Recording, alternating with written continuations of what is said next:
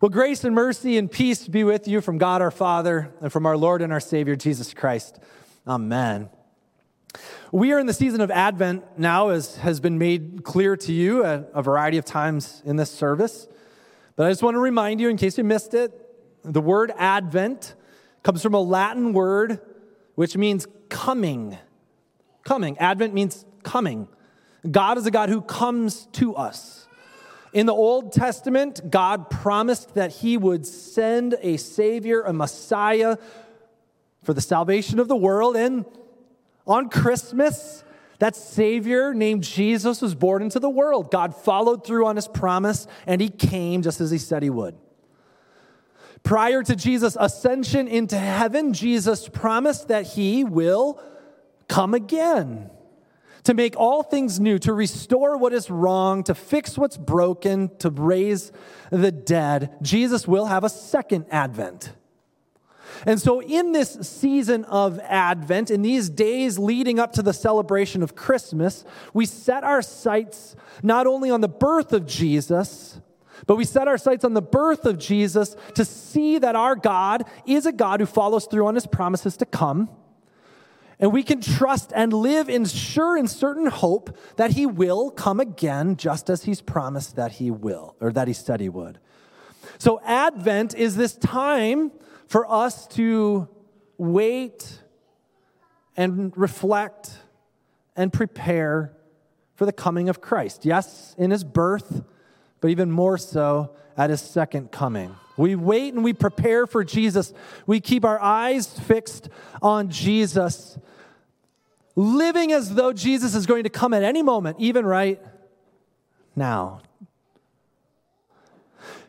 As Pastor Kevin and I were preparing this Advent sermon series, we were discussing about all of you and the ways that you all are living life, the struggles that you're having, the difficult things you're going through. And what we recognize is that there are a lot of us that are living life distracted and not ready for the return of Christ.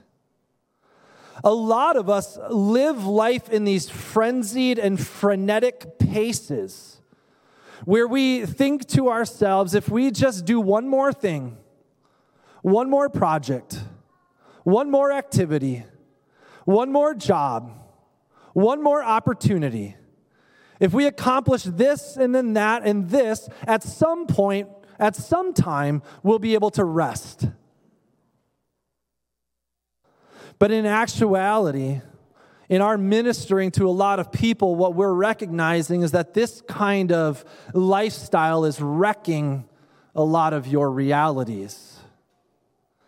And you're living life in a distracted state and missing what God is doing in your life in every single moment. This lack of resting, lack of preparing, lack of watching Jesus is affecting you in significant ways. And so, this Advent season, we're going to gather together under the theme, Be Still. Based in Psalm 46. We'll get to it. Psalm 46:10 eventually says, "Be still and know that I am God." But before we get to verse 10, we're going to break this down week after week because the psalmist encourages us in three primary sections that God is our one true source of strength and protection and hope and salvation, and therefore we need not fear or worry.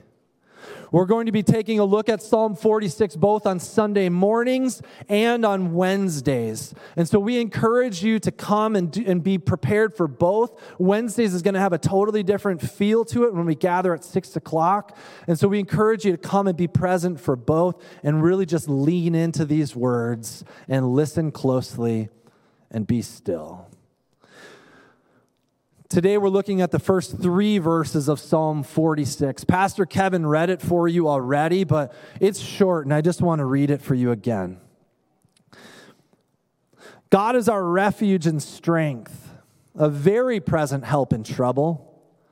Therefore we will not fear though the earth gives way, Though the mountains be moved into the heart of the sea, though its waters roar and foam, though the mountains tremble at its swelling.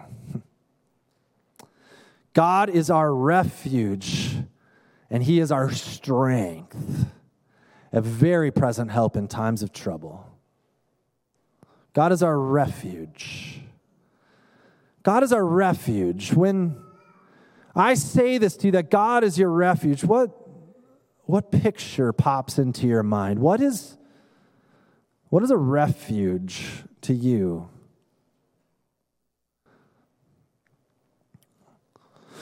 Maybe some of you picture a refuge being your home. Maybe your house is a refuge. Or maybe a room within your house is a refuge. Maybe this church building is a refuge for you. Maybe you have a favorite place out in nature that you go to that's a refuge. Or maybe some of you, if I said draw a picture of a refuge, that God is your refuge, maybe you draw some sort of fortress or cave or rock where you know that you are safe as the storms surround you. God is our refuge. How do you experience this reality on a daily basis? God is your refuge. When I think about a refuge, I can't help but think about Lake Superior all around us. I've been out on the waters of Lake Superior numerous times in my life in all different sizes of vessels. I've been in Lake Superior on just a little floaty raft. I've stand-up paddleboarded, canoed, kayaked. I've been out on Lake Superior in a ski boat and in a fishing boat and even a larger sailboat. But I have to be honest with you, I'm no expert boatsman myself, and I've never captained any of those vessels except for the kayak and the paddleboard and the canoe. And I have to be honest with you, anytime that I've gone out onto the waters of Lake Superior, I'm always a little bit nervous because it's a big lake. And I've never actually been on Lake Superior where I've gone so far out that I cannot see any land around me. I've only had those experiences on the ocean and on Lake Michigan. I took the big ferry one time. And so if I've ever been out on a big body of water where you can't see land, it's been on a really big ship, not a little boat. And so I can only imagine if I went out on one of your fishing boats far away from shore where I couldn't see land, that I would just have to take a lot of deep breaths and trust my captain, right? I was thinking about this one time, though, where I was a passenger on a boat, and we started in Chassell Bay, and we were touring around, and we went out through the canal, and the people who were driving the boat said, should we head out towards White City and out into Keweenaw Bay a little bit? And we thought, all right, well, let's do it. As we were in Chassell Bay and in the canal, I felt very, very secure. I grew up in northern Minnesota and spent every summer on the water, and so I'm very comfortable on a boat so long as I'm really close to shore. But as we headed out towards Keweenaw Bay, we were along the break wall where the big lighthouse is towards the south entry. And as we're heading along this break wall, the shoreline just starts getting farther and farther apart. And you see the expanse of water out in front of you, and the temperature starts to come. And you go from this nice, warm, sunny day to now freezing and wrapping up in towels. And I just remember heading out into the waters of Lake Superior thinking, I'm good. I don't really need to do this. Let's just go back into the safe refuge of the canal. That would be nice with me. Because there's that feeling as you enter the waters of Lake Superior that it's big, intimidating, overwhelming.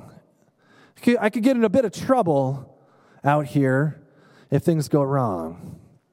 I think that's how a lot of us feel about life in general. I'm sure all of you have those places of refuge where you feel safe and secure, whether it be your home or a room in your home or this church building or a place in nature, a place where you feel safe and secure. But then when you think about the world out there, not just out your front door, but across the ocean or across the sea or in the big city, you think about what's out there, and it's overwhelming. Maybe you've watched the news too much or scrolled social media too often, and your mind can only think of the potential calamities that are in front of you out there. Maybe you're just constantly worried about the bad news that's out there, only thinking about the problems that might occur. Or when you see people that you don't know, perhaps you first think that they're going to be an enemy instead of a potential friend. Sometimes we look at the world out there and we think it's so big, so overwhelming. And for some of you, when you just think about the world out there, all you think about is your never-ending, overwhelming to-do list. And that's big enough. When you step out into the world, there can often be a lot of uncertainty, a lot of fear, a lot of storms, just a lot. Maybe sometimes you find yourself wondering, is it even safe to leave my refuge?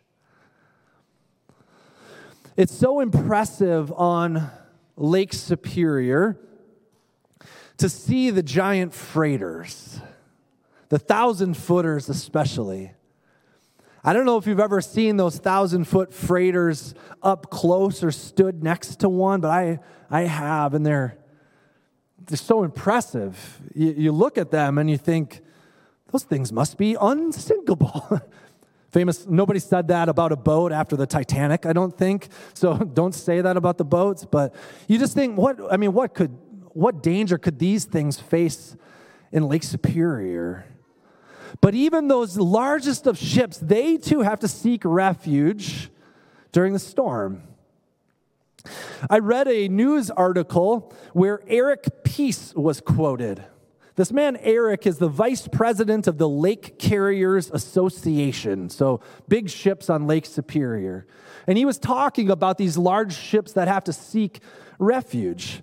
And he's quoted in the paper as saying this: when there's a significant windstorm, it's not uncommon for ships to take refuge when the wind is blowing around 45 knots with waves as large as 15 feet. It's especially when the wind is strong out of the west or the east where there's nowhere for the freighters to hide without hunkering down. He said, when the wind is out of the north or the south, the ships can run the shorelines. But when the wind is out of the west or the east, it makes the travel much more difficult to navigate with those larger waves and blowing in that direction. He said, once you get around the Keweenaw Peninsula, there's nowhere to hide. I don't know if you've seen this. I have with my own eyes where these large freighters will come and hunker down in Keweenaw Bay in the largest of storms. I've seen a whole fleet of them out there. I haven't seen it with my own eyes, but I've heard stories that sometimes they'll even come and seek refuge in the canal or even into Portage Lake itself. And so what that tells me is that I'm justified to be a little bit fearful of Lake Superior and want to come back into the canal if these large ships want to do the same. In Psalm 46 today, in particular in verse 2, the psalmist is describing all of the natural chaotic forces that occur in the world. And he's writing these things in a hyperbolic nature, the extreme of natural chaos. He speaks of earthquakes and stormy waters and unstable mountains, volcanoes, landslides, tsunamis, if you want to picture that. But the psalmist says when these things occur, we will not fear. We will not fear though the earth gives way, though the mountains be thrown into the heart of the sea, though the waters roar and foam, we will not fear. Why? Because God is in control of chaos. God is in control of chaos. Actually, these words in Psalm 46, verse 2, the psalmist is intentionally calling our attention back to the creation in Genesis chapter 1. I don't know if you remember this, but before God created in Genesis 1, it said that the earth was formless and void, and darkness covered the face of the deep. Those Hebrew words, formless and void, get at the idea of chaos and disorder and darkness over the face of the deep. But then God spoke, and light exposed what was in the darkness. God spoke, and he separated the sky from the water. God spoke, and he separated the land from the water. God spoke, and he formed creation. God spoke, and life happened. God spoke, and he brought order to the chaos. The chaos is controlled by our God. And so this is what the psalmist is telling us. Do you not know that the God you believe in has control over the chaos of this world? He is ever present, always present, constantly present, never far away. You do not need to fear because God is near. In our gospel lesson today from Mark chapter 4, there's a storm, a big storm on the Sea of Galilee. Jesus is with his disciples on a boat. The majority of Jesus' disciples were lifelong fishermen on the Sea of Galilee. They knew the power of the storms that would arise suddenly on the Sea of Galilee. Likely they've been caught in these storms before.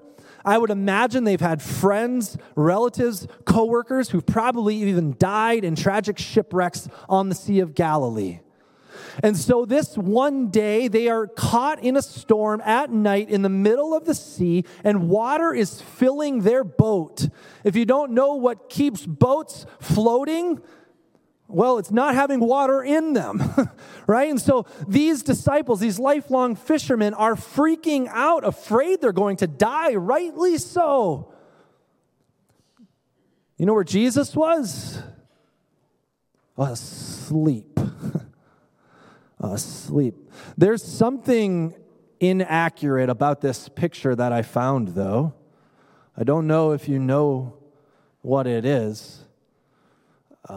I'm no boat guy. I don't know all the terminology, but I know that Jesus is asleep here in the bow of the boat. The Bible says he was asleep in the stern. All right, so the artist made a mistake, but we're going to go with it anyways. He was asleep. Jesus is sleeping in the boat in the middle of the storm. Jesus is sleeping on the boat in the middle of the storm. And so the disciples, they turn to one another and they're thinking, who's going to wake Jesus up? You know, Peter turns to Thomas and he's like, Thomas, you better do it. There's going to be a time where you're going to need to, earn some points back. And I don't know, maybe this is the time. And Thomas is like, Peter, you do it. You're the one who always does the dumb stuff. So they're elbowing each other and they're like, you know what? Let's all do it on the count of 3. So 1, 2, 3, Jesus! And they wake Jesus up. And Jesus looks at the wind and the waves. And he speaks, peace, be still. And it is. And then Jesus turns to his disciples. He says, why are you so afraid? Why are you so afraid? I'm with you. Jesus is proving that he is God, the one who has control over the chaos of life. For Jesus, a storm is nothing.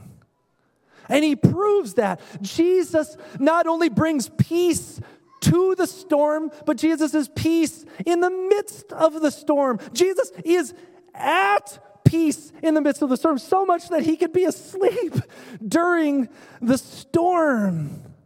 Jesus is not afraid of the storms that you're facing. Jesus is not afraid of the natural storms. Jesus is not afraid of your emotional storms. Jesus is not afraid of your medical storms. Jesus is at peace in the midst of the storm, and he brings peace to you in the midst of the storm. Jesus is your ever-present help in trouble. Jesus is your refuge. Jesus is your strength. You know those ships out on Lake Superior, these giant ships? Nowadays, they have to use advanced weather warnings, to know if the big storms are coming. So they know if they need to go and hunker down or hug the shoreline. They've got to have advanced warnings of the storm to know what to do. And then they have to go and run and find refuge. You and I often are not afforded such a blessing to know that the storms are coming. A lot of times, like the disciples in that night on the Sea of Galilee, are caught off guard by the storms that are thrust upon us. And we wonder, how can I go and find refuge from this? Where can I run and hide? I can't escape what I'm going through. I want you to know that Jesus is with you in the storm. Jesus is peace for you in the midst of a storm. You don't have to run and find refuge, but by faith, you have refuge right where you are. When you call upon the name of Jesus Christ, he can and promises to be your peace in the midst of the storm, right there, right in the midst. As the storms of life are raging all around you, I guarantee you that when you call upon Jesus' name, he will bring to you a peace that is not of this world. He will bring to you a peace that goes beyond human understanding. Jesus is your refuge and he is your strength. Now, I don't know what you're fearing as we're entering into this Advent season right now. I don't know what it is that's overwhelming you, but I'm sure there's something that causes your palms to sweat, your heart to race, your mind to spin. I don't know if it's the fear of inflation or what's going to happen with the country or the wars that are all around us, all over, all the time. Maybe it's a fear of a diagnosis for yourself or a loved one. Or maybe it is just a fear of that overwhelming to-do list that's in front of you and you don't know what the end is. This Advent, I want you to practice being still. Turn off the news. Turn off your phone. Delete social media from your phone for a while. Maybe not forever, but just for a while, or at least for a time during the day, or at least for a full day during the week. Learn the practice of resting and reflecting on what God is doing in the midst of your life. Turn off the distractions and look around. Open God's Word. Read Psalm 46 daily. Look at the people around you that God is blessing you with. Look in the mirror and see the blessing of your life and the years of experience and blessing of God's storied presence in your life. God is your refuge and your strength. He is your very present, always present help in times of trouble. Jesus has come for you in the birth of his Son, our Savior, Jesus Christ. Jesus is present with you, and he has promised he will be your refuge and your strength until his second advent and the day of everlasting life. And until that day, he's here for you. You do not need to fear. Jesus is near. You need only be still. In his name, amen.